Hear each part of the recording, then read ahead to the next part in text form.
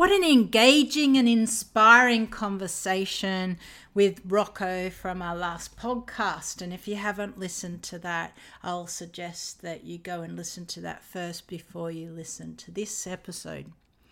Today I wanted to discuss more about what it is to sit in discomfort, which is what Rocco raised with us, and to get to that resilient point. And what does it mean to sit in discomfort? Recently, I've actually done just that. I came to a point where I got to the bottom of the pit. I've had lots of trauma memories and triggers come back recently that was been pretty horrific and I was really, to be honest with you, I was running away from them. I was numbing my pain and the affliction that I felt within myself, and like most Aussies, we do that well with alcohol, which I did, and I got right down to the bottom of the pit and ready to again take my life. With all the things that are going on that I am creating for myself,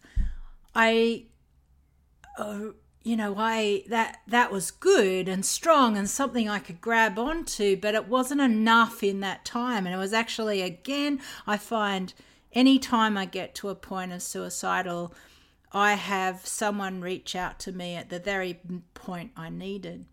And this night, a couple of weeks ago, it was exactly that same point. At that time where I was about to take that end product, then wham, message comes in from a friend, spoke into my heart, spoke friendship, spoke love, spoke everything that I needed in that minute. And when you live alone, that's something that I think is really, it's a connection point. It's really important. And so we have a choice always in any of our thoughts for how dark and deep they get. But any time that we have a choice, and at that choice, I chose to go, hey, I'm loved. Hey, I've got amazing friends. Hey, I've got all these things that I have created, meaning of these, the publication and the podcasts that have helped me to contribute back into society after being off work for so long and unable to continue with my career, having lost everything. I came to that point going, I've got to do better. And it came to me in that moment, that conversation that Rocco and I had, and what he was saying about discomfort. And I thought, I've got to get back to the basics here. I've got to stop numbing. I've got to stop drowning myself in alcohol at night. I've got to stop,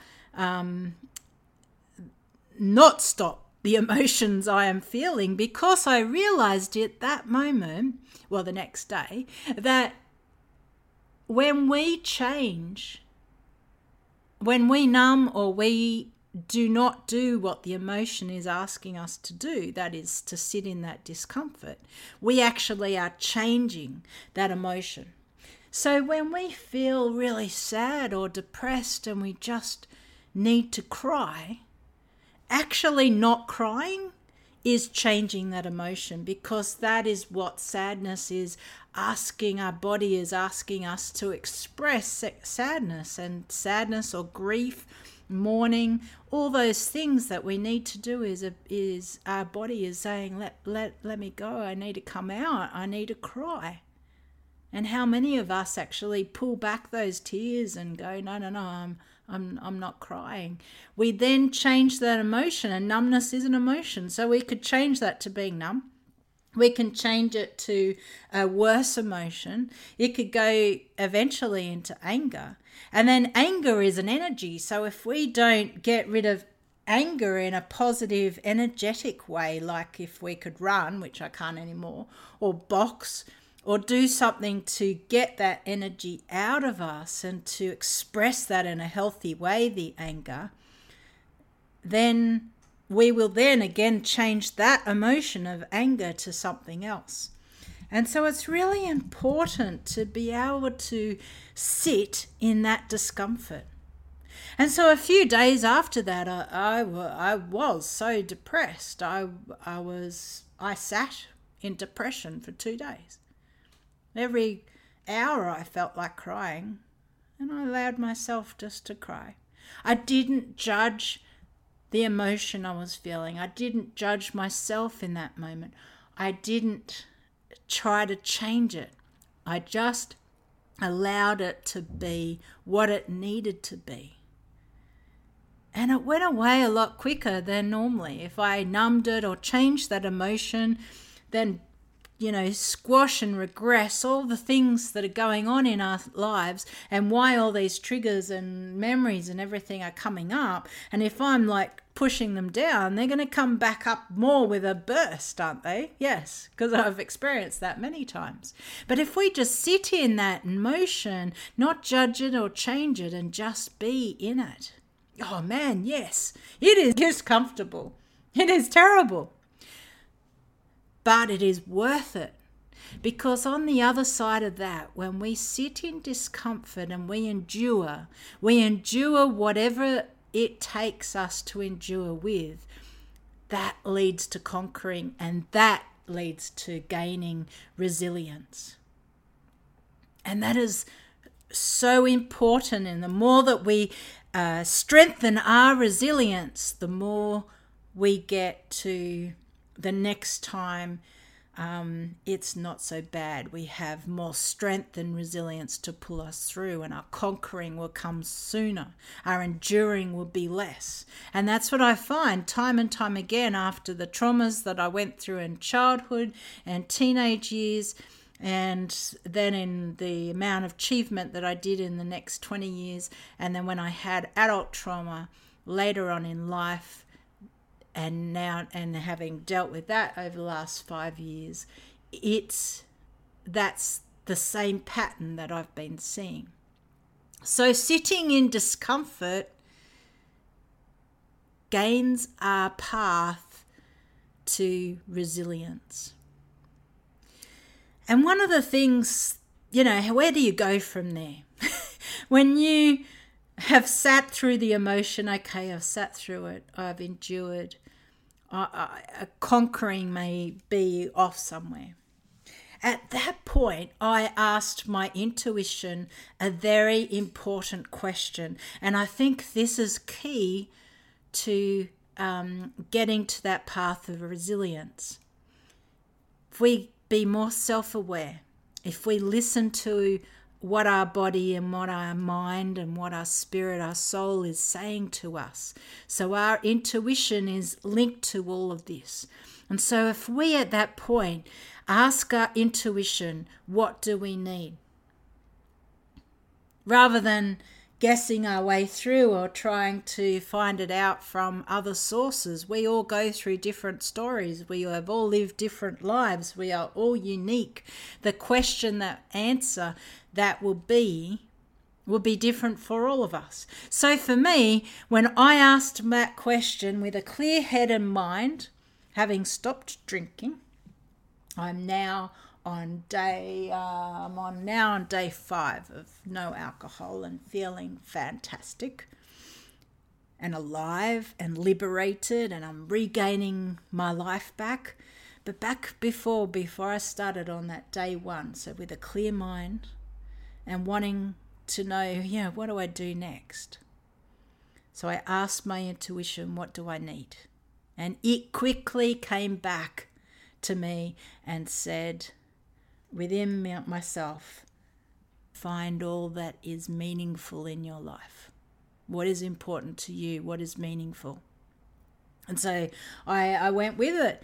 I started to write a list of all the things that are meaningful for me and important in my life. And I wrote down 14 things straight away. And then I looked at those things and I thought, gee, I haven't been really doing much of that. I'm wondering what I have been doing. So I wrote down all the things that I've spent my time on. And a lot of them were time wasters, like flicking through social media and game apps And then there were destructive behaviors like drinking alcohol, like taking prescription drugs with it, and just doing stupid things, driving a little bit too fast when I'm feeling angry and erratic rather than actually working out. That was part of the numbing process and changing the emotion. And so I was honest with myself, and I looked at it and I went, wow, I've been like the last few weeks, no wonder why I've been in such a bad state, is that 95% of my time over the week is that I'm doing meaningless or destructive pattern stuff. And the other 5% is that I've been just chucking in some meaningful things to me every now and then when I felt like it, or when I felt I could, when I didn't feel like I was under a cloud, this dark cloud of all that I was going through. And then I set up a table of putting all those meaningful 14 things into my purpose statement of my core values. What are my core values? What is my purpose and meaning in the world? And I had done that previously, but it wasn't enough. And so I needed to put that together. And I noticed that the connection between my core values and my purpose and meaning in life, of what I'm doing and where I'm going and what's important to me, and all this meaning in the meaningful activities I just wrote down, they all naturally fit into those things.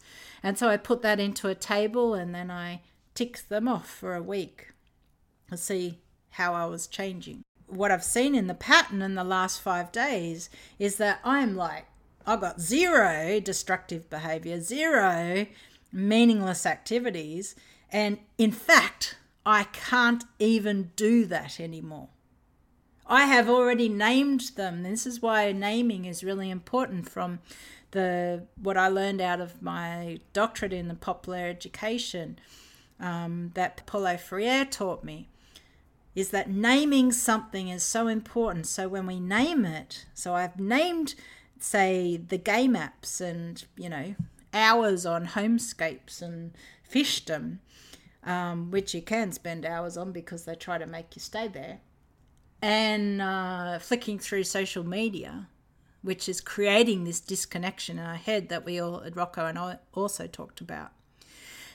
Those things particularly, I just, like, now that I've named it, I go there and I go, I can't do this. I stay like 5 minutes. And so my intuition knew this. It just had to be brought out of my subconscious thinking out into the open so that I can start living, because I wasn't living before. I was drowning myself. I was drowning my sorrows, drowning my memories, drowning all the things that I was being consumed over, and then I was making it worse because I was consuming myself in numbing the whole thing and not dealing with anything. So sitting in the discomfort, enduring through it, asking your intuition, what do I need now? What is my next step? Because the answers are within you. And then, I'm gaining resilience every day that I do this. I'm gaining it. I'm gaining the strength. And I'm feeling free. I'm feeling liberated. And I'm walking taller. I've lost some weight. I'm regaining my life back. And that is just I can be me now, regardless of my past, regardless of all the things that are coming up. I am who I am because of those things today. And I haven't arrived. I've got a long way to go. Day 5. That's not much. Hasn't even been a week. But it's worth a start.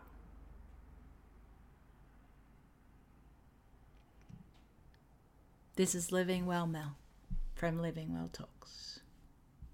Thanks for listening.